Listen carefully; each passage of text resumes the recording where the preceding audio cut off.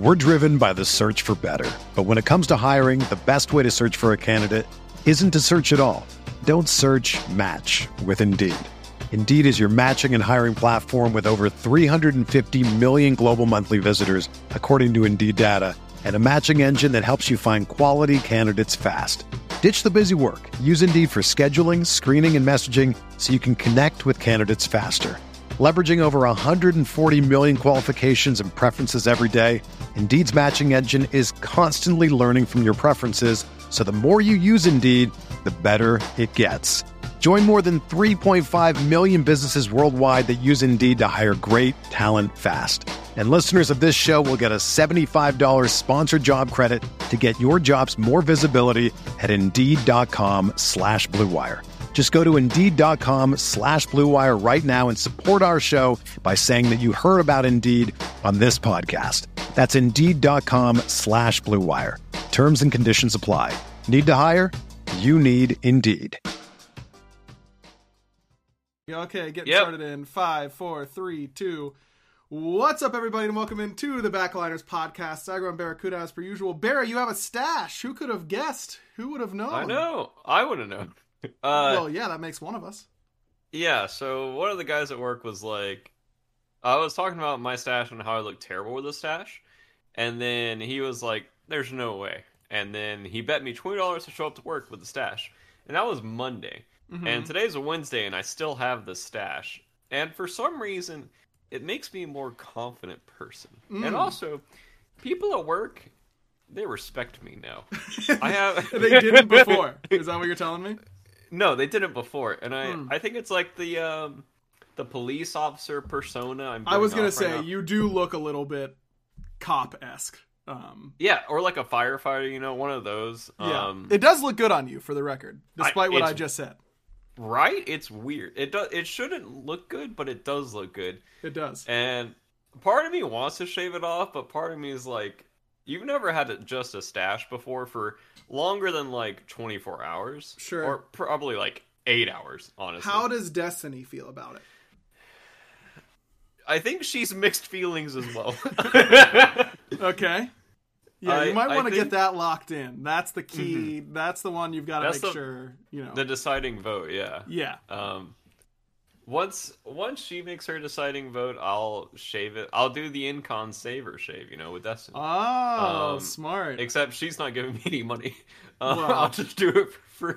Yeah, it'll be less good in that sense, but, Yeah, it's nice, though. A lot of random people said hello to me today, and... That normally doesn't happen at work, but I just look them in the eyes and they're like, "Hey, how you doing?" I'm like, "I'm doing Commands fantastic. respect. You have to respect this, man. No doubt about it. It's nice. Well, I'm happy that it's working out for you. It's looking great, buddy. Thank you. I hope to see it at Worlds for sure.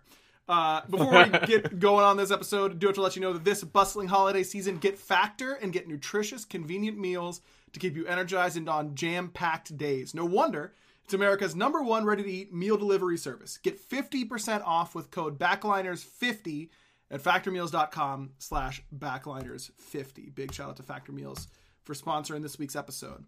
All right, Barry, we got some patch notes to go over. Mm-hmm. We got some patch notes, I guess, before... There's a new god or something, right? Yeah, new god. This is a me and Clumsy hybrid release. I was finishing up. I mean, we always work together and that kind of stuff. Oh, okay. But in this sense, yes, because I was finishing up Maman Brigitte, and that takes a lot of time, and Bakke needed to get working. So he kind of stepped off of his year 11 planning, got Bakke kind of going off the ground, and then as soon as Maman Brigitte was launched, I came in and took over, and it is not easy to go from god to god back to back like that. That was definitely difficult. A whale of a time. It sure was. But I've been waiting all podcasts to say that, by the way. I thought of that before the podcast. Wow, you did. Wow, I'm proud of you, man. That's I think it's a stash. Yeah, it's just coming. It's just bringing a whole lot of extra power. Extra oomph. Extra oomph for sure. Yeah. I don't know if you got a chance to watch his like in-game thing. I assumed you didn't. Nope. But he's a solo lane guardian who converts protections into basic attack damage. His basic attacks are an AoE around him. And he cannot increase his attack speed, but instead converts attack speed into haste. Like for every 1% attack speed he gets 1% haste. So reduced basic attack penalty. You aren't, when we first implemented that, people were building a lot more attack speed. I don't think you really need it because his one gives you 50% attack speed, quote unquote, but 50% haste. But like that plus Shoguns and you're good for the vast majority of team fights. Does it go through walls? No, his basic attack does not go through walls. It's not huge. When you use your one or when you ult, it does get bigger to 20, which is pretty big. But still not. It still doesn't go through walls. It is treated like a basic attack. I've seen a lot of people really disappointed that he doesn't proc basic attack item passives. We tried a lot to let him be able to do it. We knew people would be sad. We were sad. That sounds awful to balance. I didn't think we could do it, to be honest with you. It was just a call that had to be made on we just need to restrict this. Like we could have given him reduced effectiveness. Like Charybdis or something. Right, but like Charybdis, her item passives are reduced properly, but things like Death's Toll are not. Those work differently. We couldn't do that for Bake either, just with the way that the game is built. And the reality was, when you get to hit 6 targets with Death's Toll, even with the cleave debuff on it, he could just heal for 100 HP a wave. Interesting. And that's just a lot. Yeah, that's just a lot. And that's before you talk about him walking into your jungle with mannequins, or anything like that. Yeah, I didn't think about that. I honestly forgot mannequins was a thing. Yeah, it is a thing. We talked about, I remember Ro and I had a lot of conversations about mannequins. I wish we could have done it. Maybe there was a good solution, but we didn't feel like there was an acceptable one for us, so we had to make that call. But I think the conversion of attack speed into haste ended up feeling really good, and feels very fun. Haste has always been a very fun mechanic, but one that's very OP on crit characters and characters who do a lot of in-hand damage. He will do a solid amount of in-hand damage, but he never like one taps you. He's very, it's just kind of like chunk with his autos because he can't gain that attack speed. I think his loop ends up working pretty well. For those of you who are looking for some tips for Bake, leading in to playing him either on PTS or in live, he is definitely a gladiator shield god. Because his loop is really use basic attacks to reset your 2 cooldown. And your 2 is how you're applying this curse damage reduction. The damage reduction is a really, really strong thing to be able to do that doesn't always feel strong because you can't see it. It's an invisible thing. We've talked about it when it comes to like Osiris Tether, I think, on this podcast, how Osiris Tether is easily one of the strongest abilities in the game, but it doesn't feel like it is because you can't tell how much damage you're reducing necessarily. But you will, if you are amplifying your curse, if you can put 20% damage reduction onto a backliner in a fight for 6 seconds, that is huge. Like, it matters so much. And that's before you even talk about his ultimate or anything like that. So, I do think that is one of my few concerns with Bake, is that he's going to do things very strongly they just are partially invisible. But I think one of the things that works against damage reduction for a character like Osiris is that it's just only in that one spot and it isn't a forefront of his kit.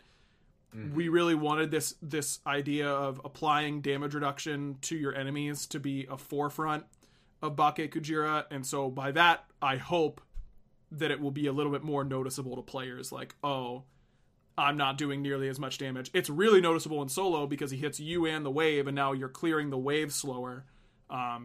You'll notice it there, I think, for sure. Yeah, I think also on top of Osiris, or on the topic of Osiris, he just doesn't, like, kill you as a soul winner. So when you're tethering people, it's like, what am I even here for? I hope my jungler comes and hits this guy. And from what you're saying about this guy, it sounds like he does, like, a decent amount of damage. The way you were saying chunk earlier. So if he's able to damage reduce you and out-trade you, or even, like, trade evenly with you, then that changes the dynamic of the team fight a lot. Does he have CC in his kit, or, like, decent CC? Yeah, his 3 is a push and stun. It's kind of like a Herc push, almost. And then his ult is a big AoE donut that follows him, and the outer ring of the donut is time dilation that applies in stacks. So it's like an Oleron ult that follows him. It doesn't boost his teammates, it only debuffs. And then in the center, you take increased damage from all sources, and he gets bonus basic attack damage. So that's a lot. Yes, it is a lot. I will say it is very common for gods to be very weak in playtesting. Bake was a case unlike anything I have seen, not just on a god that I'm leading, but on anyone else. In that he was the most lane dominant character I think we've ever seen for a lot of his playtesting time. And then he was the worst team fighter. I think, I'm not kidding when I say I think he lost his first 20 playtests. When he was up like 3k gold sometimes coming out of laning phase, he was so weak in team fights. And I really was like, what are we going to do, man? Like, I don't, because, you know, this ultimate is so obviously powerful on its face, right? Like, how can it be struggling so much? But we just needed to really, like, tweak some things, and he went through a good amount of iteration, but I think he ended up being very, very strong. And then which is good, because then we could tone him back, like, across the board, and it felt much easier to do that. But it was so weird because he would crush every single lane, impossible to beat, come into team fights, insta die every single game. And it was just it just became a meme of like, oh, we're behind, but they've got Bake, so we can't lose. Like, it was SSG, bro. That's literally what it was. I felt like I understood that season for you during these last few months, because it was just day in, day out, get huge lead, lose the game. And it felt like anything that could go wrong would go wrong. But, you know, he came together very well. I think, you know, he's definitely something I've talked about on this podcast, is that my gods have historically been too the barrier to entry has been a little bit too high on them. Their skill floor hasn't been low enough. They're too hard to play for the average player. And that's something that I want to continue to work on. Clumsy being involved in the early stages in terms of like helping to put the kit together a little bit more, I think definitely helps. Because I think that he is definitely the easiest god, or the most accessible god on its face. But I do think that his skill ceiling is a little deceptively high, because of the you want to apply your mark. I think getting your build right is going to be important, and putting your damage reduction on the right targets, I think are all very engaging and fun mini games to be playing, which is something that I think most players would recognize as a defining feature of a lot of my gods, is I try and build in these little mini games to try and fulfill, because that's something that I really like. But I'm happy that a god that is partially mine is now a little bit easier than, Maui and Momon and Isho. Yeah, just reading over his kit, he does seem basic, but not in a bad way. Mm-hmm. I mean, basic with like a lot of other numbers attached, so his abilities do a lot, but they seem relatively easy to, as you were saying, like access for bad players or newer players. Sure. And also this ult just seems crazy to me. Like, it's crazy this guy was struggling. I assume that his numbers weren't this high before. They were higher. I will tell you, normally we don't like talk about like the specific numbers. I will tell you, it was not long before his release that his damage reduction numbers went to what they are now. Right now it's 6, 7, 8, 9, 10% for the first from the base mark, and then those double, so 12, 14, 16, 18, 20%. For the vast majority of his development, it was 15 or 30% at all ranks for the damage reduction, and he was still struggling, which was what was so much, because I was like, guys, I know this number is OP. Like, I know this is an unshippably OP number, but he can't win. So, like, what do I do? But it was some of the other aspects of the kit that I think were lacking that contributed to that, that we were able to figure out. Tune the other knobs. Yes, and we were able to get there finally. Like, literally the first time, I think Ro was playing him the first time he was like unstoppably OP. Like, he was just 1v4ing for 10 seconds and all that kind of stuff. And Ro is obviously like our best solo lane player. In the playtesting team, he played solo lane at an SPL level. Obviously very, very good.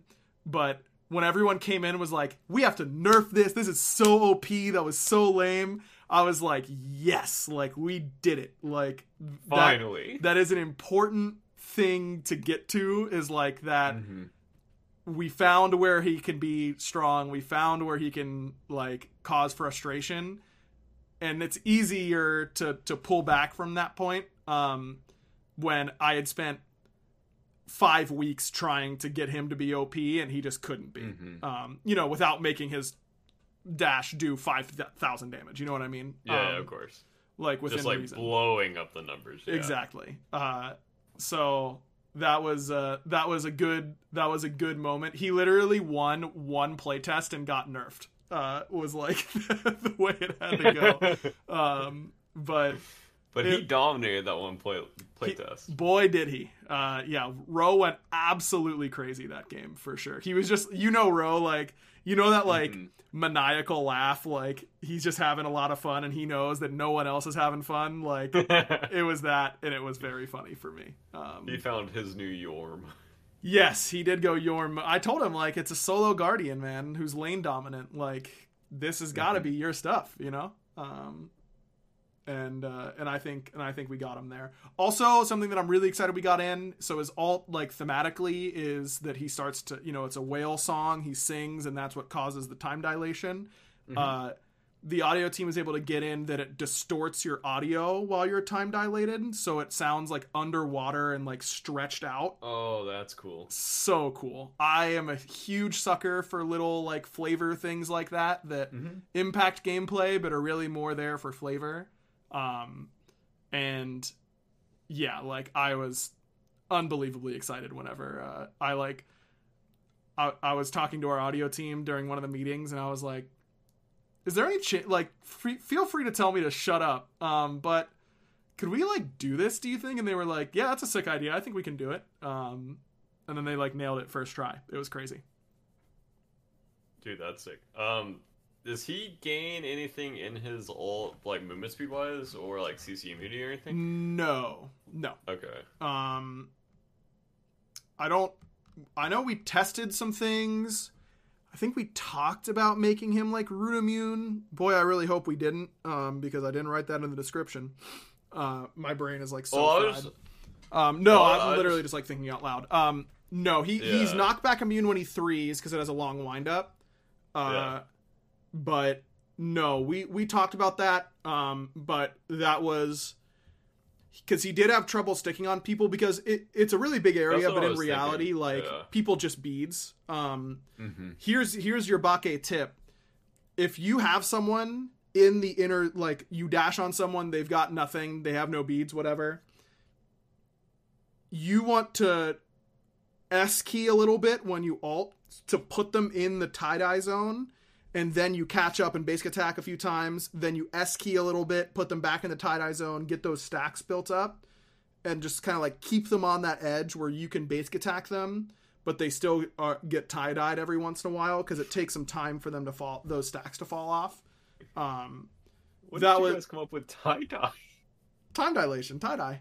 Yeah, no, I know that, but like, was that in the playtest? I've never heard that before. It's really good. We have literally always called it tie-dye internally. Really? Yeah. I've never heard that. That's sick, sorry. TIDI, time dilation. Yeah, it's good.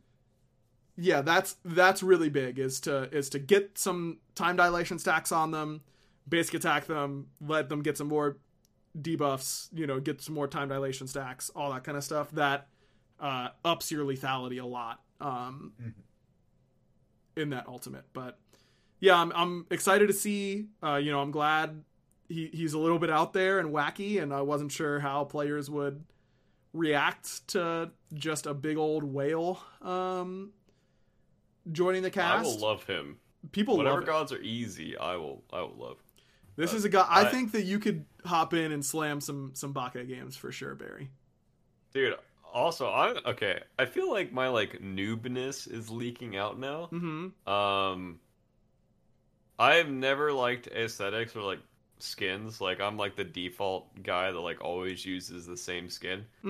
The card art on these Bake skins, dude, aren't they sick. So good? They're so good.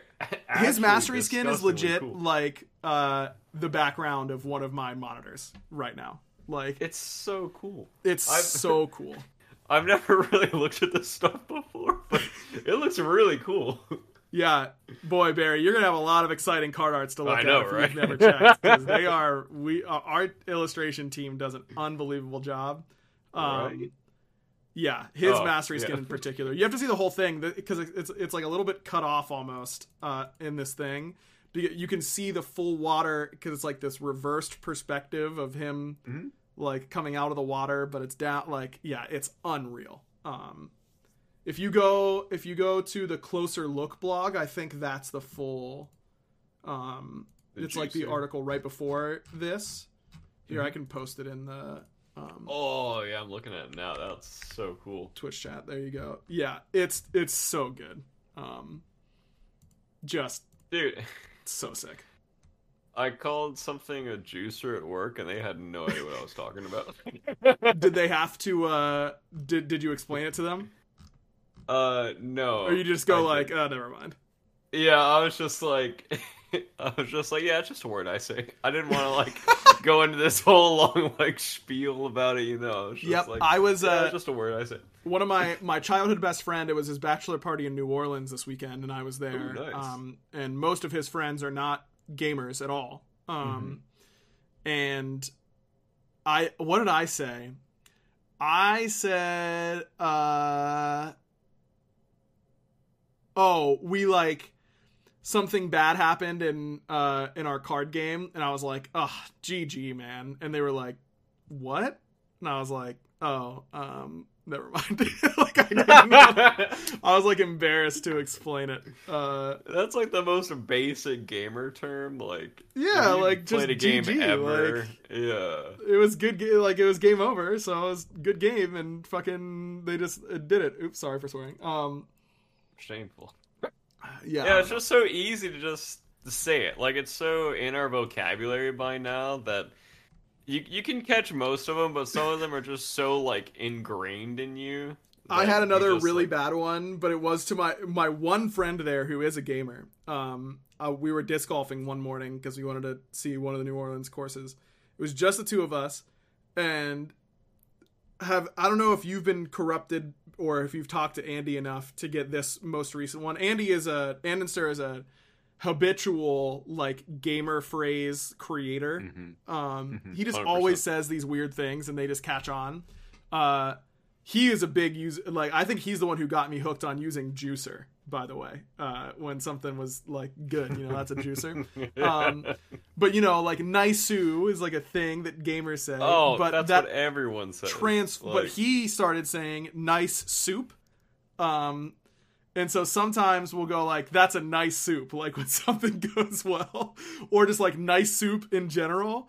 And my friend Jeff had a good shot, and I was like, that's a nice soup. And he was like, what? I was like, yeah, never mind. How do you even explain, nice soup? But try it out. Nice soup is good, by the way. That's a good one. I need to cut that off. No, it's good, Barry. It's good. Here. I'm telling you, something's gonna go well for you. You're gonna go nice soup, and it's good. You're gonna like it. Everyone's gonna look at me like I'm stupid. Well, just explain. That's a nice soup. Like, that's all there is to it.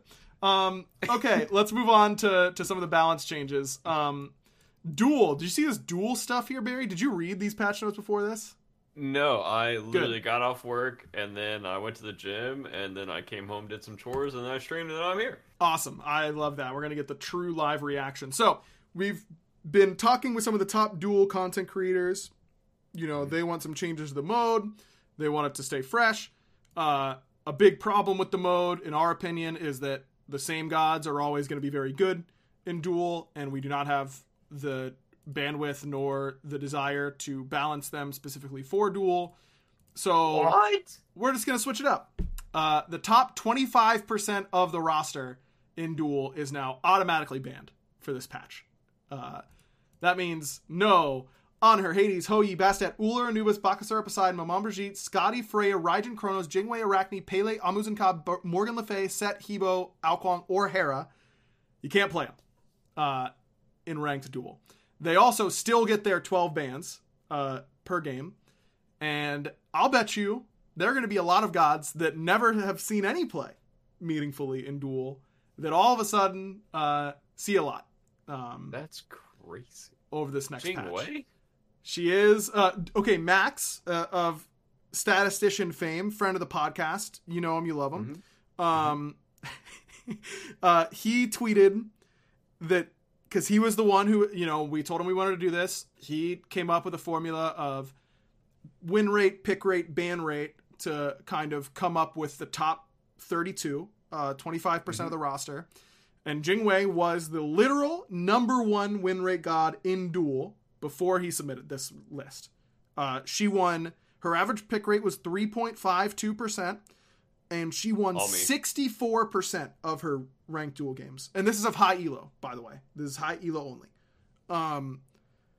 Then, that was in 10-11. In 10-12, 3.43% average pick rate. Inexplicably, 49% win rate. Dropped 15%, 50 spots for no reason at all that he can tell. And he was like... Or Jingwei. It's a really good tweet at InnocentRabbit _ on Twitter if you want to find it.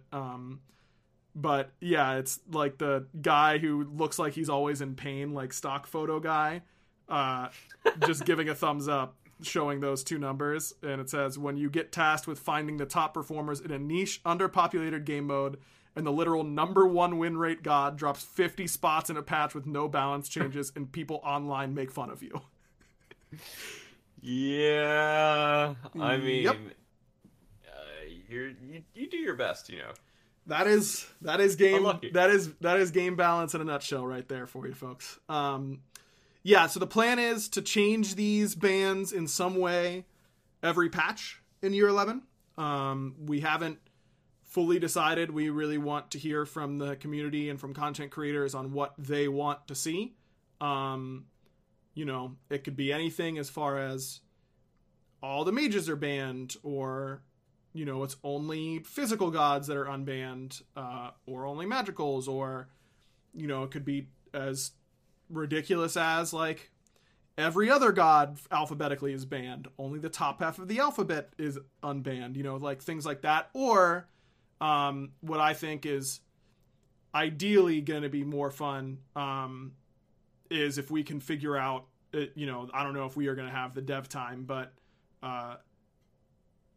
like some curated pools of, you know, these are the gods that are going to be unbanned for this patch. It's a meta centered around gods whose ultimates are not very good in Duel.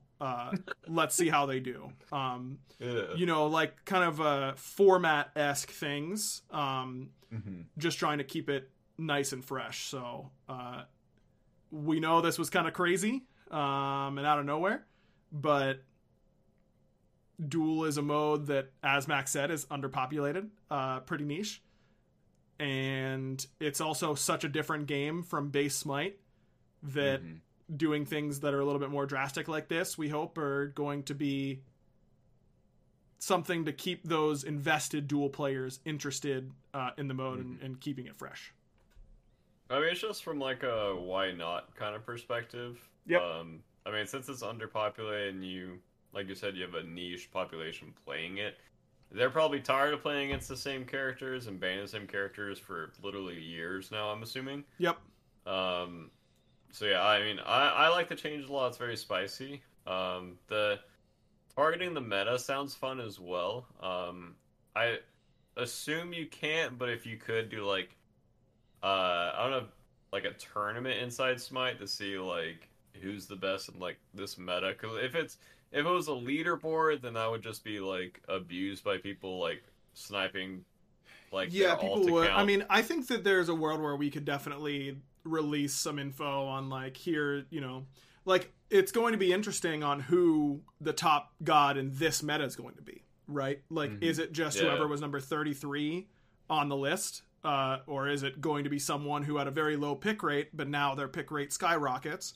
And then if we were to completely unleash the whole mode again, maybe someone who didn't see play before all of a sudden does see play.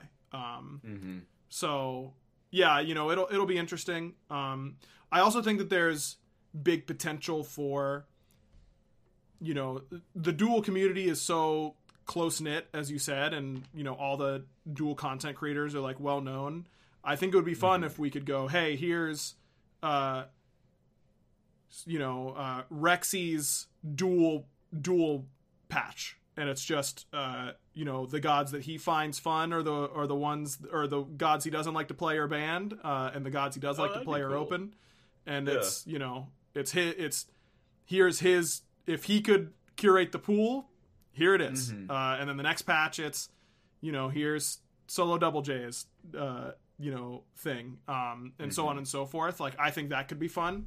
But then they will get the angry tweets about the meta instead of us. So I don't know if that's something that they're necessarily super interested in. That's a great idea. I agree. We should just outsource all these mean tweets. Yeah, like you could even do that for Conquest. Yeah, sure. Barry, you want to do meta. All the balance for year 11 launch? Do you just want to take that over for me? Yeah, because I haven't played Smite in like 2 months. So cool. If you need me to balance anything, just let me know. Sweet. Not gonna get in trouble for making the joke I was about to make. Anyways, Conquest. Mid Harpy, base XP. This was a pro requested change. Mid laner's been getting a little bit too much farm, so we're reducing their base XP a little bit on these mid Harpies. And now we get into the mage solo nerfs, which includes this Crimson Totem, 3% reduced magical lifesteal on Crimson Totem. As you know, Barry, we typically do not do a whole lot of meta shifting balance in this patch. You've been around long enough and played enough Smite World Championships to know. But this deserves it. Based on the feedback from pros and from the community. You know, a lot of talk about adjusting class bonuses and things like that. We felt like that was too risky to do. That just has too many potential domino effects. And as you also know, I mean, Worlds is literally 5 weeks away. And teams are not going to be able to get good practice for 5 weeks because of the holidays and, travel and all that kind of stuff. So we don't want to drastically change the meta more than we need to. So some roles probably got under addressed in this update, but we were doing so much potential shifting in solo that we wanted to leave the rest of the game more quote unquote solved so that there's less variables for teams to kind of go over. Which, I hope our player base is generally understanding of.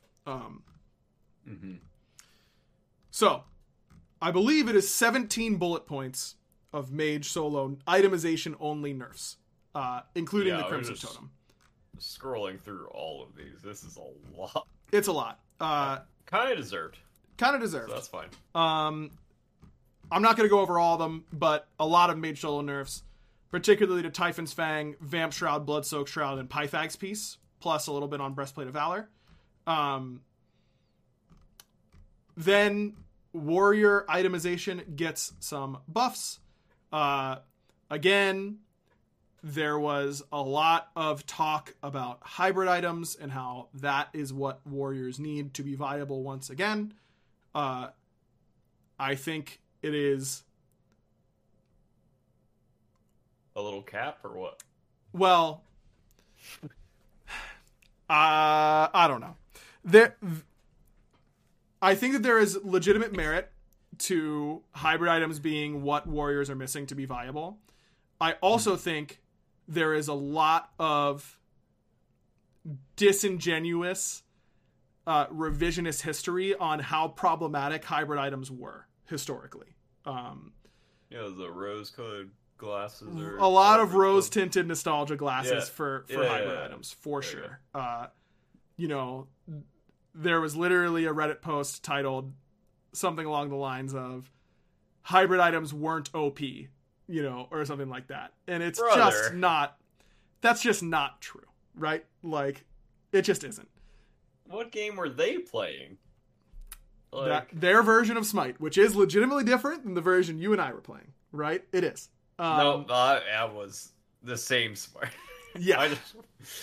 I want to know what they were doing. I do think if anyone was expecting us to reintroduce hybrid items in 10.13, right before Worlds, I do think that is an unreasonable expectation. Not just in terms of workload for the developers, but in terms of what it would do to the meta and how much turmoil it would cause going into the World Championships. I understand if people were not particularly excited about all the shields getting 50 gold off and 50 health on. Those aren't the most exciting changes, but I do also think it's important. It's not important. It is not particularly fair to evaluate these individual buffs in a vacuum. And it's not about, the warrior itemization only gets bumped up so much. It's about how much the mage solo itemization and the mage solo gods get toned down at the same time, with the idea that these, bars end up leveling in this zone. It's a hot topic right now, and I can empathize with that.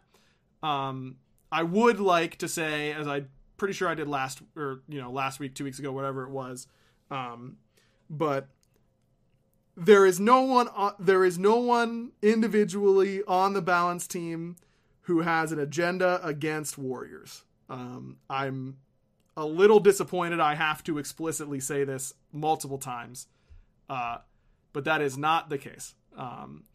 There is no one on the balance team who particularly wants mages to be strong.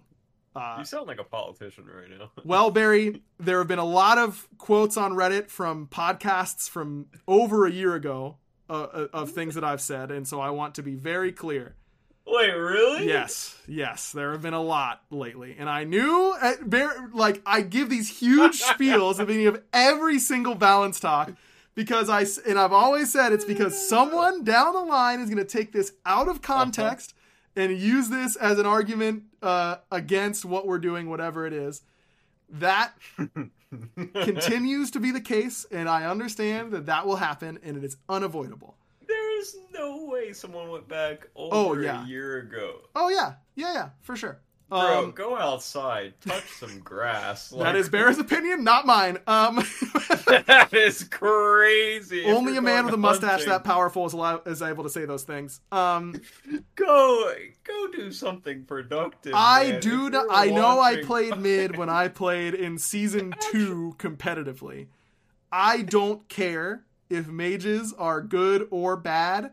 I just want the game to be fun for as many people as possible. That is all I want. Vote for aggro. Oh. No, don't vote for me. I don't want the votes. So yeah, some warrior items get buffed. Pestilence gets 100 gold off and 15 HP 5. I think this will be a pretty appealing rush item into a lot of these warriors. Into a lot of these mages, rather, if they are still viable. Archdruids get some prots. Dawnbringer gets HP 5 as well, even though the passive is more late game scaling. Giving it HP 5 makes it a better first item to potentially help you in lane. And Warrior's Axe getting 5 power is starter item power is very important for what pros do. And 20 power is a lot among physical starter items. And it is not just warriors, as strong as mages are currently. It wasn't that long ago that they were not being played in mid because Set mid and Pele mid were running all over the place, and they weren't exactly being played in duo. And if Warrior's Axe is too good, then it's really easy to play things like Pele mid with Warrior's Axe and get some good sustain and all that kind of stuff. So just put the solo mage in mid. Yeah. Yep, you could do that. Genius. I solved the issue.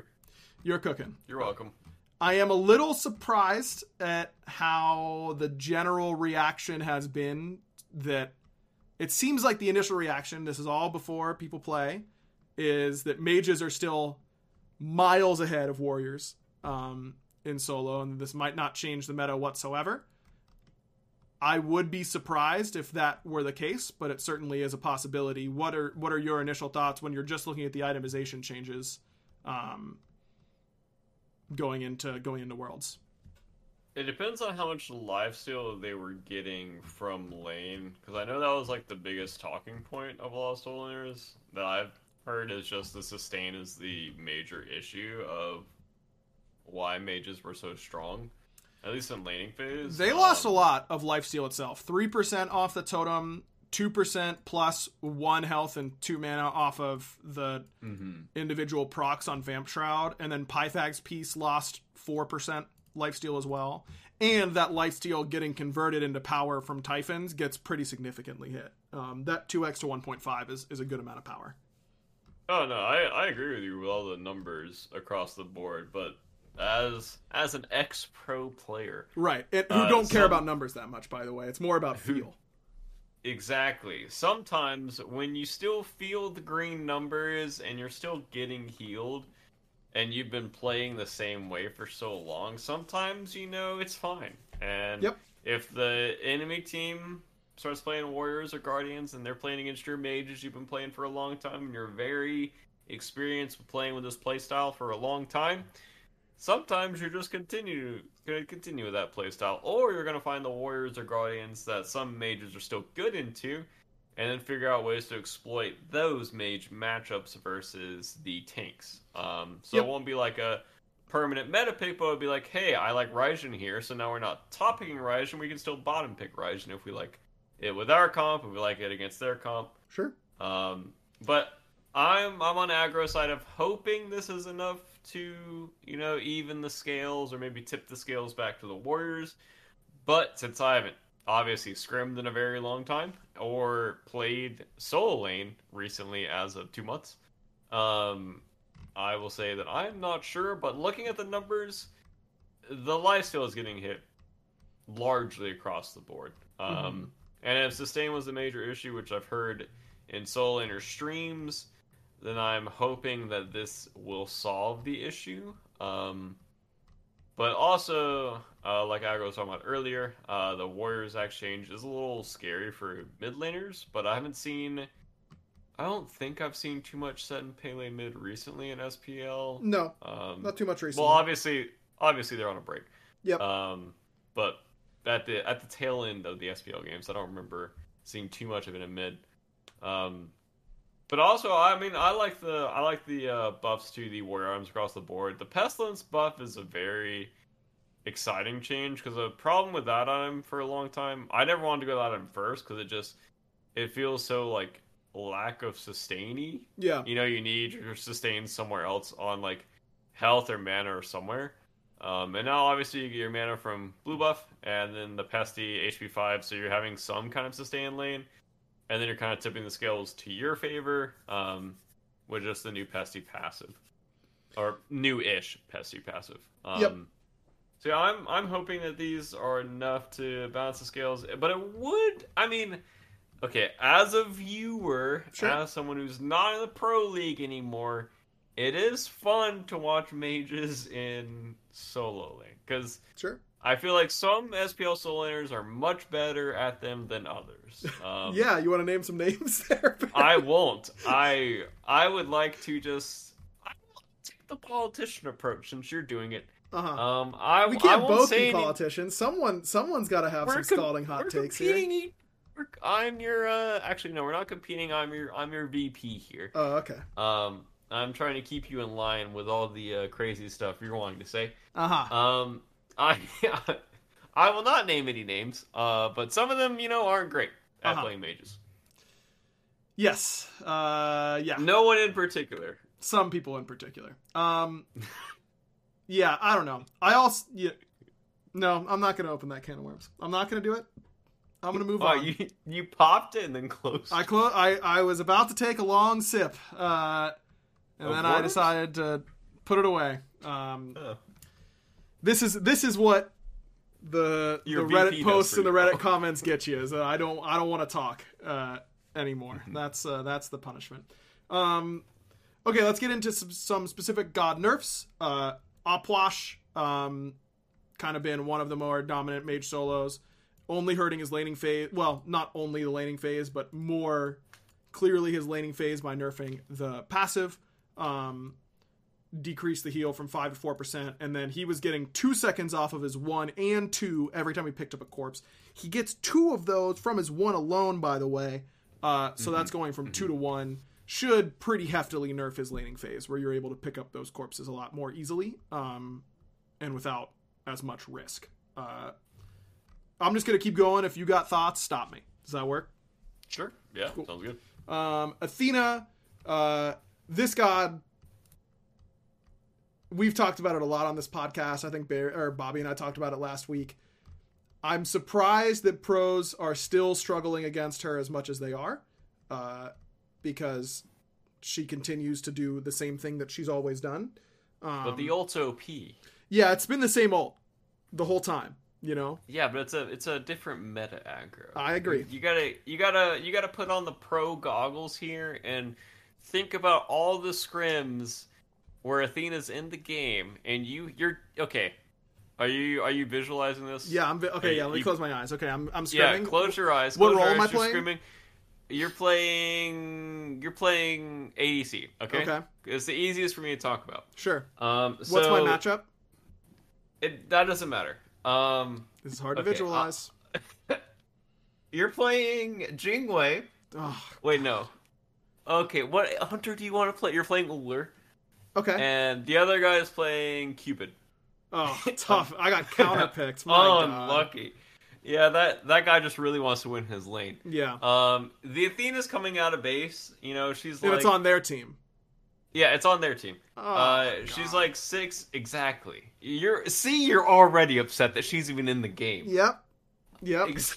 And then you hear Athena has ult. Uh-huh. So now, in your head, you don't want to step up over 50% because you don't want to be the guy that everyone in your team is like, why'd you step up? Athena had ult. Yep. And you're like, what do you want me to do? Not play the game? Yep. I picked Uller. Am I supposed to sit under my tower all game because I picked Uller? Exactly. Yep. Okay, you're gonna transfer. You're gonna turn into on her now. Oh, okay. You're in a winning matchup. Yeah. Okay? Against Cupid still? Fool.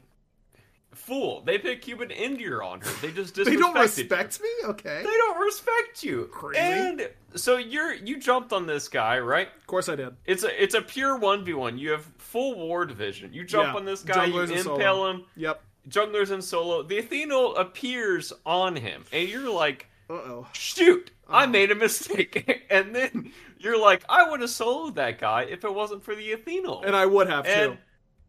You would, as you do, as aggression does. He would have soloed the guy easily. Yep. Chump. And you're like, this god is just annoying because it's stopping me from playing the game that I want to play. Mm-hmm. So, on our 6 bans that we have in the beginning, right? Mm-hmm. 3 bans per team. Where you're like, we could just ban this character so our laners can play the game more comfortably and not ask every 15 to 30 seconds, does Athena have ult? Sure. That's not fun. It distracts you from what you want to do in the game. Yeah. Because you're like, I could get Athena ulted. And then you're stuck at this 50% of the way up the lane, because you don't want to pass it. Because it's like, your teammates are going to be like, why'd you play up Athena had ult? Mm-hmm. And then you're like, what do you want me to do? She was in soul lane taunting you, and now she's ulting me. Yeah. Yeah, I mean, you're right. There's nothing I can think of to play around that at all. Welcome to the fish tank. Thanks. I almost fell asleep there. My eyes were closed for so long. It was just my wonderful voice. I was really in it. I can't believe they disrespected me by picking Cupid into on her. That's right. Absolutely and then you insane. got soloed. Well, no, because they got Athena ulted. That's not not well, your teammates would see it. I mean, you got sold. Yeah. I'm just thinking, all of the things that you said are true about Athena ult in all the metas where she was considered unplayable, right? But her 3-1 change was better for her now. It is better, for sure. So here's the nerfs after all that. She loses some HP 5 per level because it was higher than most Guardians. Her taunt cooldown is now 18 seconds flat at all ranks, which is crazy. I remember when we made the change from, I think it was 18 seconds flat to scaling, and we were like, this ability is not 18 seconds at all ranks strength. Like, this ability is not that good. Here we are. Yeah. And then we're back. And then Defender of Olympus, that OP ult, now going to be a 2-minute cooldown instead of 110. And the damage mitigation that both she and the target she's teleporting to goes down from 30% to 20%. I think Athena will still be good at a high level because that situation you described still happens. Just maybe I have another 10 seconds to do it, to jump in and pillar stun them. Which you would. Which you I would. Always hit that. But hopefully a little bit less good.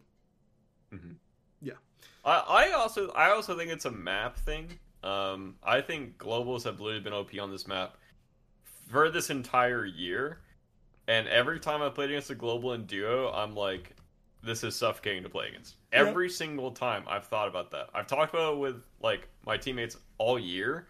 I'm just like, because I remember in the beginning, Twig was picking like Merc, Thor, Rat, and I'm like, I can't do anything. I can't walk into the shield buff. We need wards like at their backyard. You know, like, I can't walk into their backyard. They have a fence around it. Nope. And I just think it's also a global issue. I don't think globals were as strong on maps previously. I mean, obviously they were strong, but it definitely felt different in duo this year. I think just because you have to contest shield camp so often, where it just feels different. I think before you felt like you were on a bit more of an island in duo, and then this year it's like you can kind of get ganked and pressured at any time based off of the spawns of the camps.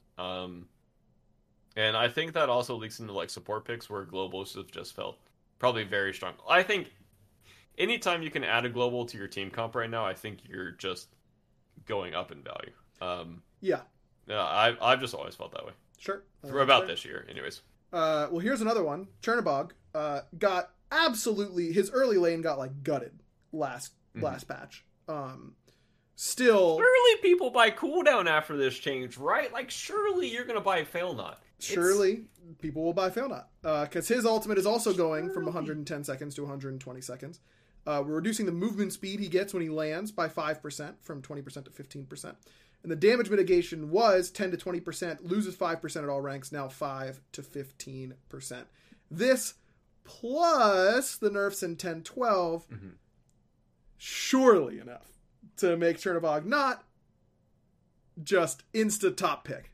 Will he be good in some matchups? I'm sure. Surely, Barry, this is enough. Still a global. Still this current year. Maybe people will buy Failnaught now.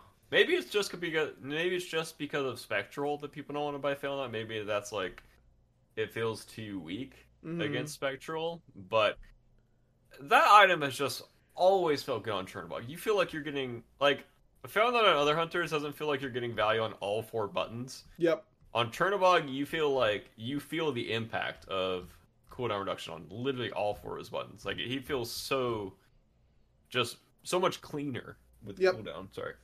I agree. I feel not. Please. I think Cherno will probably... I've given up hope that Chernobog will not be top pick, top in at Worlds. He just will be.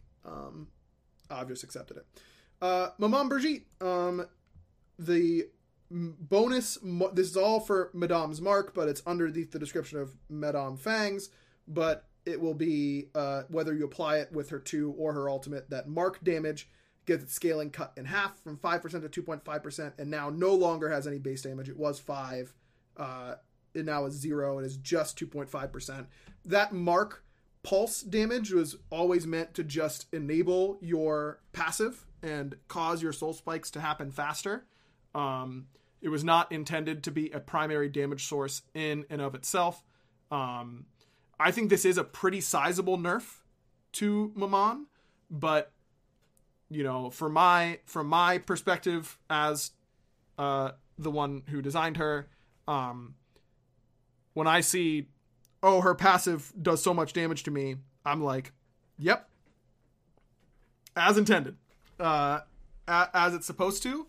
It's when her other things are also doing too much damage that I think is the potential problem. And this, I think, was contributing far too much damage to her combo. Because this, it's 2.5% scaling and 5 base damage, but this will hit you 5 times very easily. So I think this is going to be a pretty sizable nerf to her. I hope it doesn't take her out of meta for Worlds because, it's cool to see the new god, the newest god that is available for comp play at Worlds, and she's, in my opinion, fun to watch. But I think there's definitely a chance it might, because I think this is a pretty big nerf. Yeah, I thought this god was pretty mediocre in jungle for most SPL junglers. I think I only saw it perform well like maybe 1 or 2 jungle games. Scream had a good jungle game on it. Pantom, love the guy. That guy should not play Maman. I mean that. Well, he's got some time to warm it up before Worlds. He does. I'm a penny believer. He'll be good on her. I will say this: I thought Dardaz was the best Maman player by a pretty wide margin. Shinto by a country mile. Like he looked by far the best. I thought Shinto looked the second best, and then Scream, and then I don't know if anyone played her besides Panny. I think there were only those 4, but the mid laners looked better on her than I thought any of the junglers did, which I thought was funny. But yeah, Dardaz was going crazy on this god. Yeah, he was going goat mode. Okay. Poseidon, all of a sudden kind of became the top mage solo. In talking to pros, it was a lot due to his objective damage. So we nerfed his passive, which is where a lot of his objective damage comes from. And then in solo, they were maxing the 2. So we're increasing that cooldown that was 16 to 12 to now 15 seconds at all ranks. And nerfing the base damage on Trident by 10, which is really by 20 if you hit both sides of it. Pretty clear nerf. Poseidon's also been sleeper OP like all year. He's been statistically very strong. So definitely warranted of a nerf.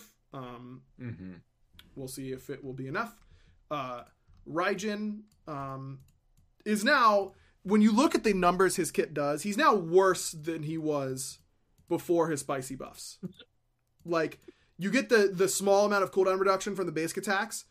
Other than that, his numbers are just worse, and he was considered unplayable at that point. Surely. Maybe it's just his passive. What's that? Maybe it's just his new passive. The getting attack speed on ranks of his ultimate and the 0.2 seconds cooldown off of his cooldowns when he basic attacks an enemy. Maybe that's the tech. Maybe it is. It's certainly possible. But yeah. Maybe it's Maybelline. I will say Morgan Le Fay, the one mage solo kind of missing from this list, she was just statistical. Raijin, we felt like, would get more people upset that they didn't see a Raijin nerf. His perception is higher than Morgan Le Fay's. Statistically, she is not nearly as strong as Apwash or Poseidon. So she was left off this list. Maybe that will prove to be a mistake, but she wasn't exactly tearing up the meta before this mage solo thing happened. And with all the itemization nerfs, that also should nerf her. And then Ratatosker, didn't want to have a massive nerf for him, but he just was pretty clearly the best jungler in the playoffs. So just a small damage nerf on Acorn Blast. Global Ultimate. Crazy. Smile. All right, buffs, there aren't too many. We can kind of blow through these as we're already a little bit over time. Achilles, not buffing his late game in any way, shape, or form, just buffing his early. This Radiant Glory change, just getting 4 targets at all ranks instead of only at rank 5, is massive, I think, for That's him. Nutty. Yeah. I think Achilles is going to be very good on this patch, is my guess. Bologna saw a little bit of play at one point this year, but needed a little bit of help. So just a tiny bit more healing on Scourge, and then a pretty noticeable base damage buff on Eagle's Rally in the late game. Remember when this ultimate was like Omega OP and how long ago that feels? Feels like it was a long time ago. Yeah, her ult's just weird. Yeah, it is. It's because Divios isn't here yelling rally here in order to like make it feel stronger. That's the point. If you look at the numbers on the ult, it's crazy. But it feels like it doesn't do much. Nope. Sure doesn't feel that way. Tyr, I saw a lot of people being surprised that Tyr was on this list. He is his stats were frankly appallingly bad. Appallingly bad. So, perception is a big part of it. If you haven't listened to our episode with Max about stats, I highly recommend you do so and how we use them for balance. He didn't check the perception of the buff, but everywhere else he did, so sometimes that's enough. And his buff isn't... Sometimes you forget a P. Sometimes you forget a P, and that's just how it goes. 10% scaling, basically, on Fearless, because Assault stands Fearless, it's twice. And then the Fearless cooldown now scaling down per rank. I don't think this matters that much for the majority of players, actually, because Fearless cooldown is more or less Change Stance cooldown, which is lower than this. But for players who are not using Change Stance at every opportunity, they can Fearless more often now, which I think is good. Mulan, supposed to be a lane bully, doesn't really get to bully you until she's at the second rank of Sword and Spear. So just letting her get to those a little bit earlier, which is good. And then maybe the buff that scares me the most in this patch, it's Gilga. Gilgamesh, the activation of his one did 25% bonus damage to lane minions only. It will now deal 40% bonus damage to lane minions only. I did this in playtest. His clear was good.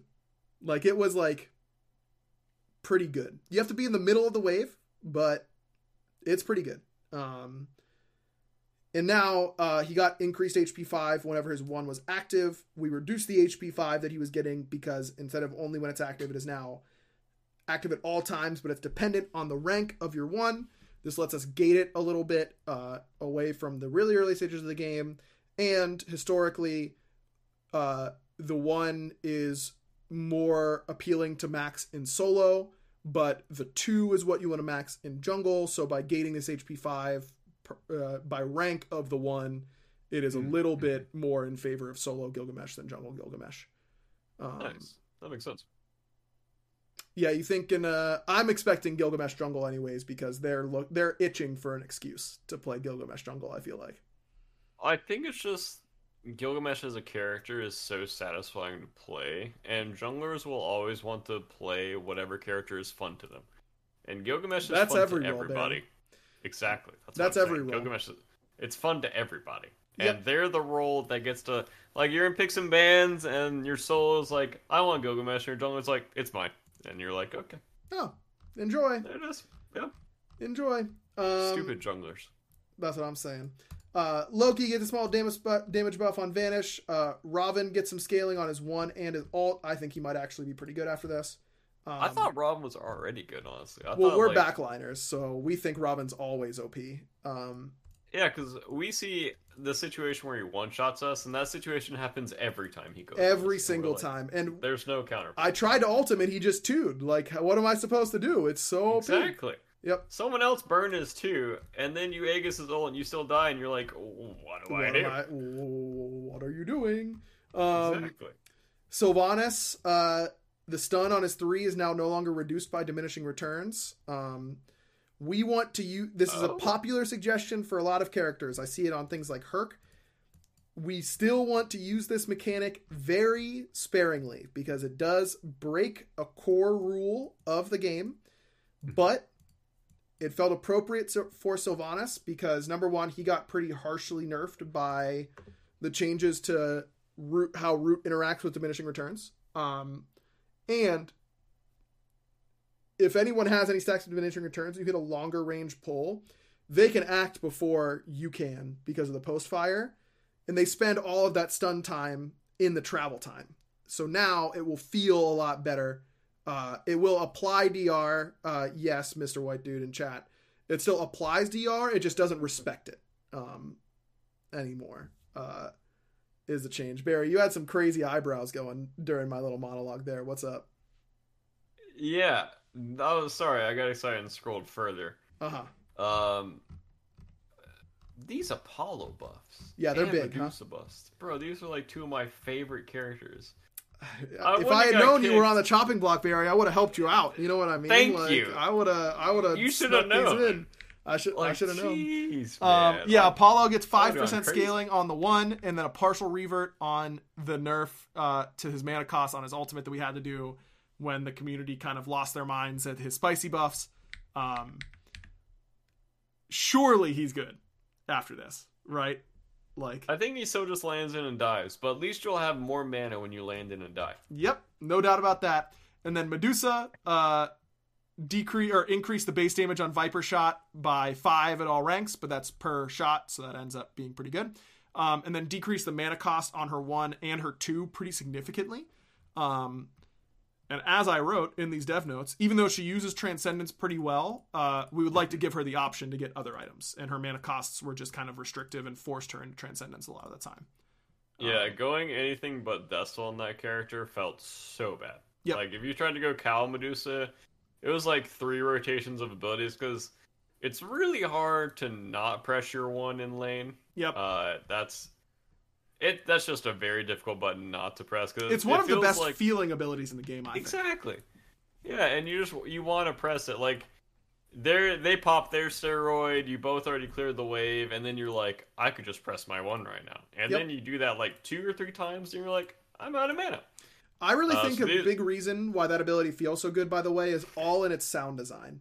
Because the shot sounds so much heavier. Mm-hmm. Like, those 4 shots coming out really quick and with this really, like, heavy bowstring sound is, like, so good. I think that's why that ability feels so good. I think she's like the Gilgamesh of hunters. Like, her kit she just feels great. Yeah, it feels so... I've always been, like, a fighting game guy in Smite. Like, I find the combo of each character, and then I just press that over and over again. And all right. of Medusa's And you combos actually feel really get to satisfying. you get some of those combos named after you, right? Like the Soul Exactly. combo, the Barracuda, Which combo, I started. which Yeah, you started. No one had thought of it before you. And no one does it quite as good as I do, and that's okay. a little bit ridiculous. Isn't it crazy that no one has gone with the aggro Medusa combo of Hydra's Medusa? You can get so many. It's OP. I've tried that. It's not great. Okay. It's not great. I'm gonna make a change to make Hydra's Medusa OP. That's what needs to happen. She gets it on every single auto over one. That would be broken. Oh my goodness. That would be so. No, that would actually be good. Now it's not good. Yeah, I guess it would make it good, no doubt. There is no doubt about that. Okay, and then 2 more to go. It's oh my god, I just opened up mobile Discord. This is?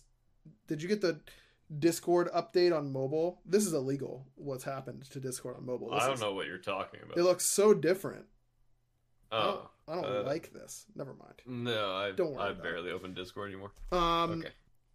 Kronos gets his base attack speed from 1 to 1.05.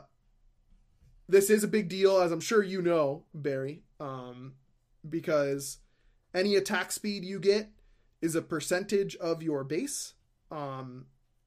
So a 10% attack speed item means more to a character with a higher base, with a base of 1.05 than a character with a base of 1.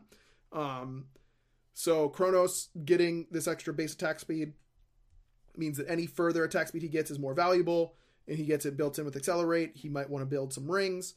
All of that ends up feeling pretty good, I think. And then Accelerate goes from 15 to 14 seconds.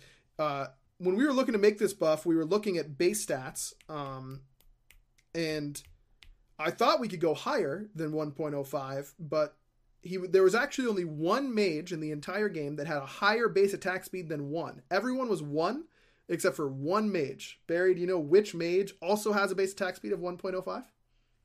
Agni? No. It's Oleron. Oleron is the only other mage that has a base attack. Agni gets a lot more attack speed per level than most mages, if I remember correctly. But the only other one with base 1.05, which I did not know. And then, last but not least, Zeus, his ult stinks. Oh, of course. This guy had it's to bad. fit in a Zeus change for Worlds. His ult is not good. This guy's agenda is crazy. First, he wants mage solos, and then he buffs Zeus. Yep, that's true. It is crazy you've done all of this. Look at what I've done. The agenda you push is crazy. Yes. Yep. That's true. Yeah, his ult stinks. It's really bad. No one ever gets hit by more than 1 tick unless you're Odin comboed, and then it could do 1,000 and it wouldn't matter. You're dead anyways, If you're stuck in an Odin cage with anyone, any damage mage, you're going to die no matter what. This is really going to help his objective damage, which he's already very good at, but as I've talked about a lot, trying to lean into character identity is something that we're trying to do a little bit more. And on those, 1 tick hits in the late game, it should, 60 base damage is a lot at level 20 even. So should be feeling better there for Lightning Storm. Overall, I'm interested to see what what happens in solo between mages and warriors. I'm hopeful that some warriors will be viable at the very least. I don't know if all will be, but some. I wouldn't be surprised if we saw Zeus. I wouldn't be surprised if we saw Apollo or Medusa. Raven as well, but in general, pretty... Did you buff Mulan for Harry? Yeah, my agenda was telling me that I had to... This guy's been struggling all fall split, and you were like... Get another one in there for him. Yeah. We gotta help your boy out a little bit. Yeah, well, because... Nope, not gonna go there. Yep, just gonna move on to our ad read. That's what I'm gonna do instead of making the joke I was going to make. All right, this before we get to the random question of the week, I wanted to let you know that this show is sponsored by BetterHelp. We are getting close to the end of the year. That means a lot of potential stress, particularly for me, because it means, we got to get our new season wrapped, and we're going to be driving. Dude, I have to drive with our 5-month-old 12 hours in like 2 weeks. That is going to be just leave him. That's going to be brutal. No, we're not going to leave him. Everyone wants to see him. And he's so cute. That's unlucky. But that means we have to drive 12 hours with a 5-month-old, which I am dreading. And so I talked about it with my therapist a lot this week. Because that's Put a muzzle on him. That's something. No, you can't do that. You're not allowed. I don't think that's. What's even the point, man? Well, they're. Anyways. But yeah, the end of the year season, and the holidays and all that kind of stuff can bring a lot of stress, and it's a great time to try therapy, because it can bring a lot of those difficult feelings to the forefront, or maybe your family gives you a hard time and you want to talk to someone about some ways to handle those types of situations better. Therapists are great for that kind of stuff. Bear and I have both regularly used therapy in our lives, and give them huge thumbs up. It's so important for your own mental health, and I think one of the only barrier to entry. There are only two, in my opinion, on therapy, and number one, it can be daunting to find a therapist, and then number two, of course, the cost. And BetterHelp can help with both of those, which is why we're super excited to work with them. So it's so easy with BetterHelp. It's entirely online. It's designed to be convenient, flexible, and suited to your schedule.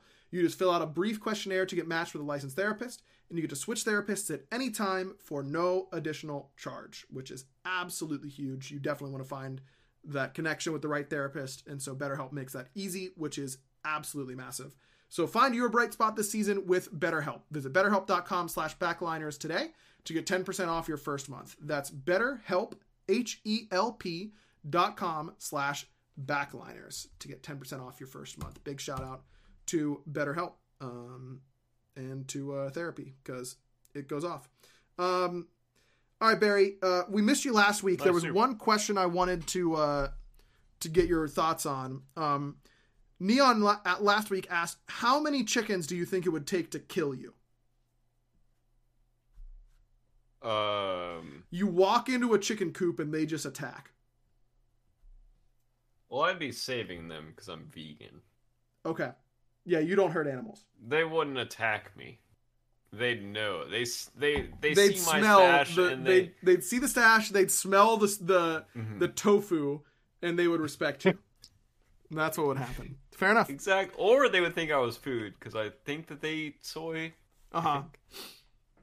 Yeah. But yeah, to answer the question, I saw a video on Reddit of someone making tofu, like the traditional OG way of making tofu, and it was really awesome. I'm gonna see if I can find it and send it to you.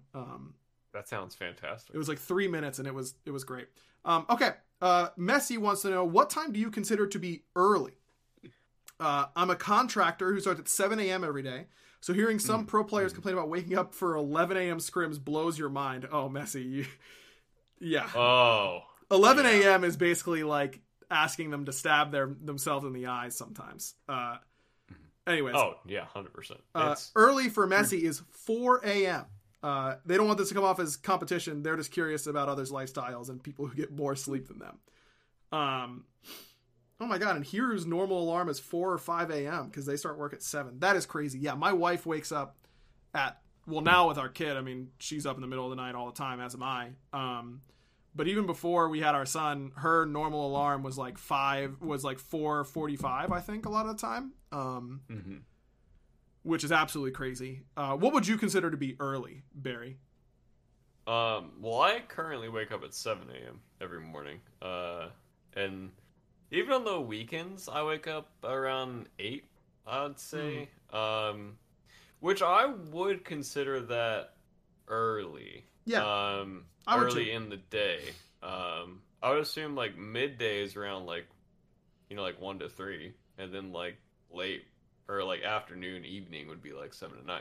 So I would assume like just based off like the way I viewed my day, if I had to wake up or do something between like the hours of 7 and 9, I would assume that that's early. Or in my head, I would just see that as early. If I had to like wake up before that, I would just say no. Yeah. So I don't view that as early because I just wouldn't. Yeah. Because I've thought about doing the early workouts, and I just know if my alarm goes off at 6 and I have to wake up, get out of bed, and go work out at 6 in the morning, You're gonna be miserable. Your bed is so comfy, your bed is so warm. It's so warm. Yeah, the winter is so Exactly. hard for that. It's And so you much just- easier in the summer. You walk outside and it's just so Dark. cold and dark. Yeah, and you're like, I could just be in bed right now. Like, I feel like I would do that for like a week, Yeah. and then next week I'd be like, I'm just gonna What if go I back to just- working out after work. Slept. You know? Exactly. It's just so Yeah. much better. Um, Yeah, I'd say 7. 7 is early. 7 is early. Okay. I would say if I have, so I'm someone who takes a long time to wake up. Like I need multiple alarms to get me to wake up and hear them. And then I need to like have some like wake up time in bed where I'm like on my phone, just kind of like getting mentally out of sleep. And I need like 15 to 20 minutes at the very least. Are you that way when you have to be somewhere, or Yes. just normally? I will set my Okay. alarm Okay. much earlier so that I have time to lay in bed and wake up. Or else I feel like my head is just like not prepared for the day. If I have to, like when I wake up late and I have to, oh crap, look at my alarm, instantly get out of bed, I'm out of sorts like all day. I kind Is that of, an ADHD thing? I don't know. I'm not really 'Cause sure. Destiny is like that too, and everything you're describing, she relates to. Yeah, I'm not sure. But I've literally always been that way. I can never ever turn off like you see in like the TV shows or whatever, like the person like hits their alarm and then they just like get out of bed. I never want to do that. Like that's not me. Sets the vibe wrong all day. Right. Yeah. So if I have to be out of my bed before 9 a.m., that's early to me. But if it's after 9 a.m., I think it's okay. Like I don't feel like that's super early. Out of bed, or you'd have to be somewhere. Like if I told you to be here at 9, like would you view that as I early? would say that's early because I have to be Okay. leaving my house before 9. If I can Okay, leave gotcha, my yeah. house at 9 p.m. or later, I do not consider that early. But if I have to leave, if I have to get moving, like with enough time to get ready and be somewhere at 9, I would consider that early. And I would say the makes same sense. for the weekends. I think it's the same for weekdays and weekends for me. Yeah, I don't like waking up late on the weekends anymore. I do like it, but I just- feel terrible when I do because I feel like I lost my whole day. Yeah, if you get out of bed at like 11 or 12 on a weekend, Oh, you're like, I hate my whole it. day's gone. There's nothing to do. I know, Like, but I also like don't sleep ever anymore, so I like end up Oh. doing that and I need it, but I'm still annoyed about it. Oh, dude, I don't know if I told you. I probably have. I'm a napper now. I can Oh. take naps. Yeah, you're liking it? I love it, dude. This past weekend, I woke up, it was Sunday, I woke up at like 7 or 8, and then at like 1 p.m. or 2 p.m., I was like, Destiny, I'm tired. I'm going to go lay in bed for a little bit. And I took a 90-minute nap, and Oh. it was fantastic. No, I that is felt really like- OP. The wake up early into afternoon nap combo is really strong, for sure. It felt like someone pressed the reset button on me. Like, I Yeah. felt like I got another, like, 9 fresh hours in my day. Yep, Like, and it you got felt to do so much in the early part of the day. Exactly. You felt productive. Oh. Yeah, it's great. So nice. I'm with you on that. And then finally, Neon asks, what characteristics would you want your ideal nemesis to have? This is a good question. That's a hard question. Well, I know, like, because, you know, I don't have an actual nemesis, of course.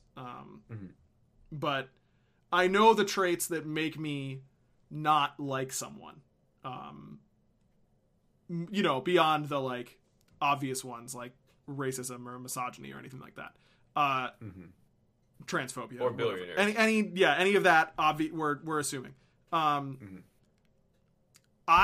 Something that really grates me about people is if they have, like, someone with an ego does not bother me, but undeserved ego, I cannot stand. Like, if you think you're the if you're just walking around like you're the bee's knees and you have done nothing, you know, of value, to make you think that you are the bee's knees, you know, again, I want to be clear. Like, you're allowed to be confident, anything like that. But there's that arrogance line. But arrogant people who are, you know, if Barry is like, yeah, I'm a great Jing Wei player and is being arrogant about it, I'm not going to be, it won't bother me in the slightest. Because, especially if I have the mustache. Because he's got a mustache, number one, and I'm not saying nothing to a man with that mustache. Nope, nothing. And he's proven that he is a great Jing Wei player. Talk your talk. I'm about it. Like, I like it. If you come up to me and you're like, yo, man, I'm a way better mid player than you, I'm going to be like, okay, like, sure, dude, whatever you say. And I'm going to think that's annoying. So my nemesis would definitely have an undeserved ego. That is a number one, like, instant annoyance factor for me. I was thinking in terms of, like, Pokemon. Yeah, that's a good... No, that's probably what Neon meant, if I had to guess. I just took it in a weird way. Yeah, I was thinking, like, if...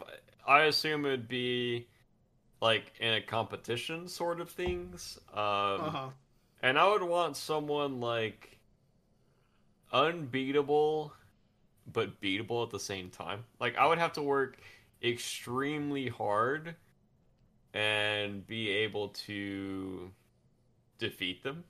But I want it to feel unbeatable in the moment. You know? And then you end it with a victory. I wouldn't have a nemesis if I wasn't competing against them in something.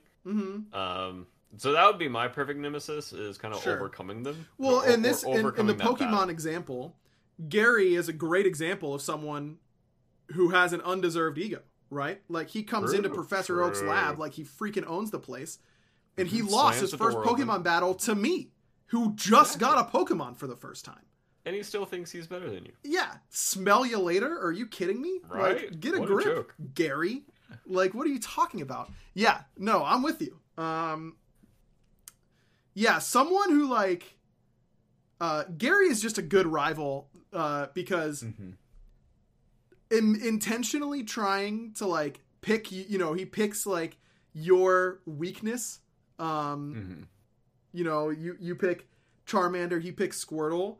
That would annoy me, you know? Like, come on, dude. And I know it's a 50-50 from there, right?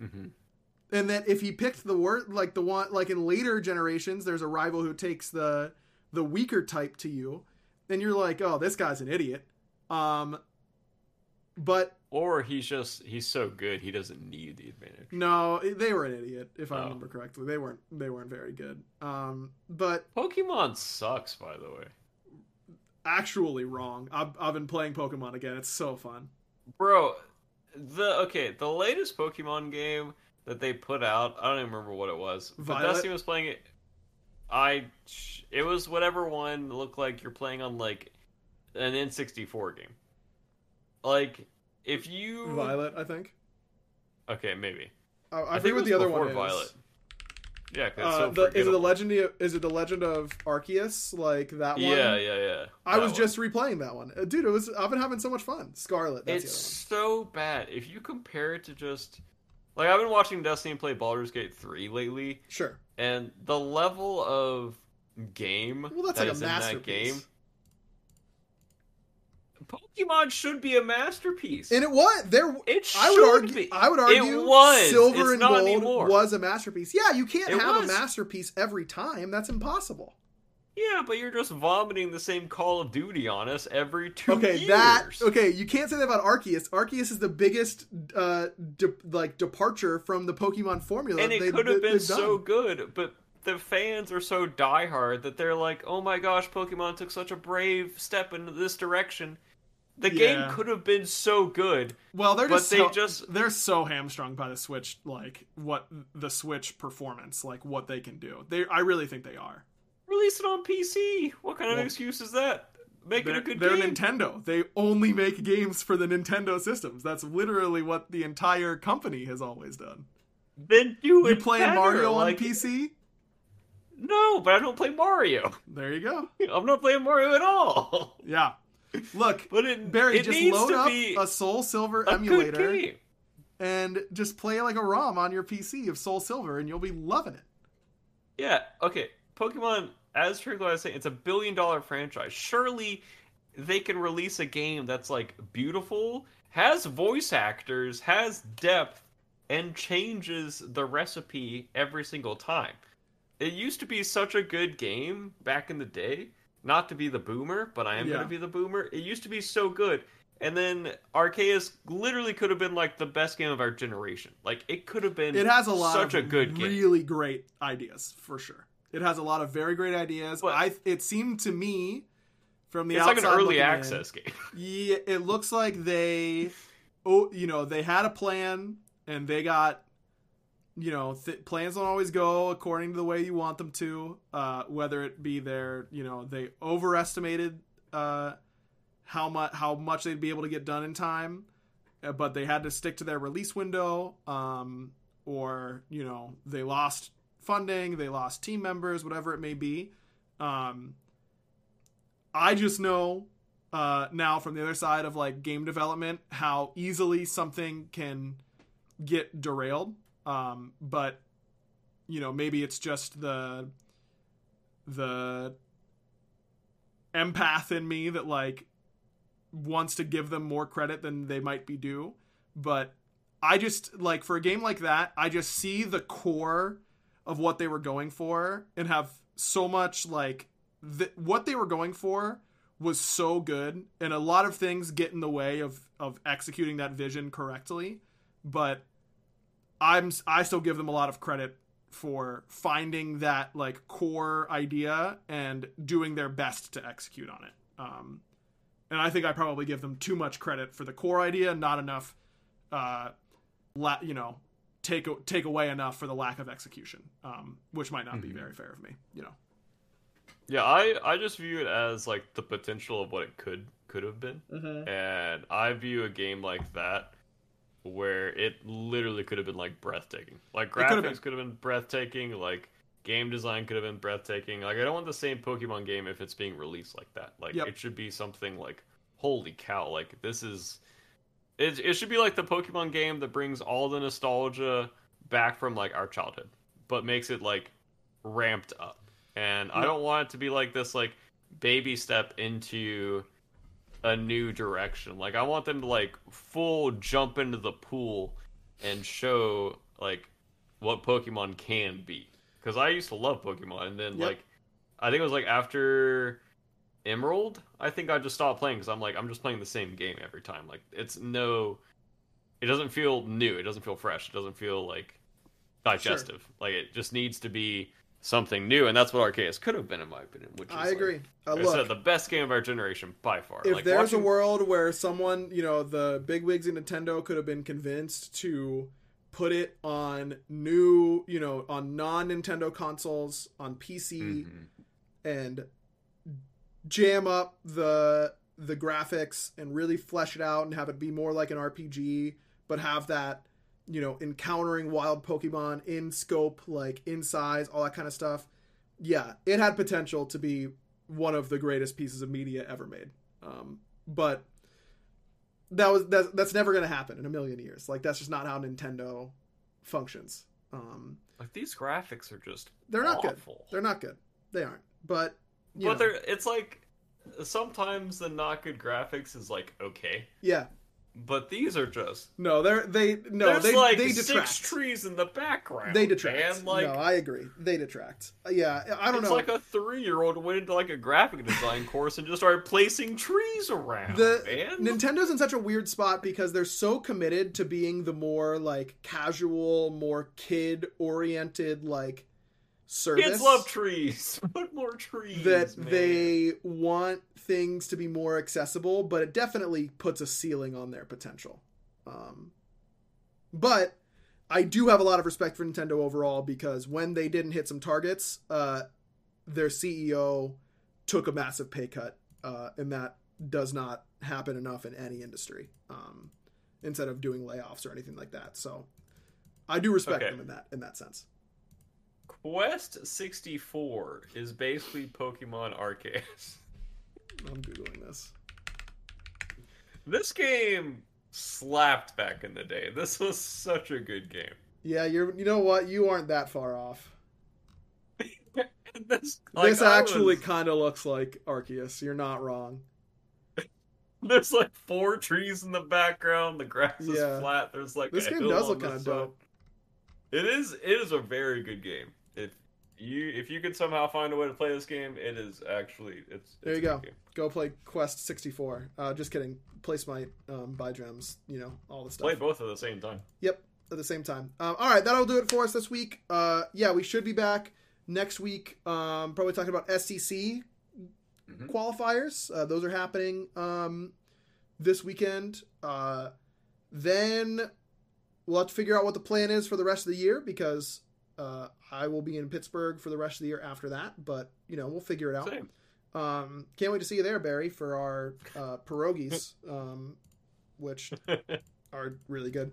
Thanks everyone for watching / listening.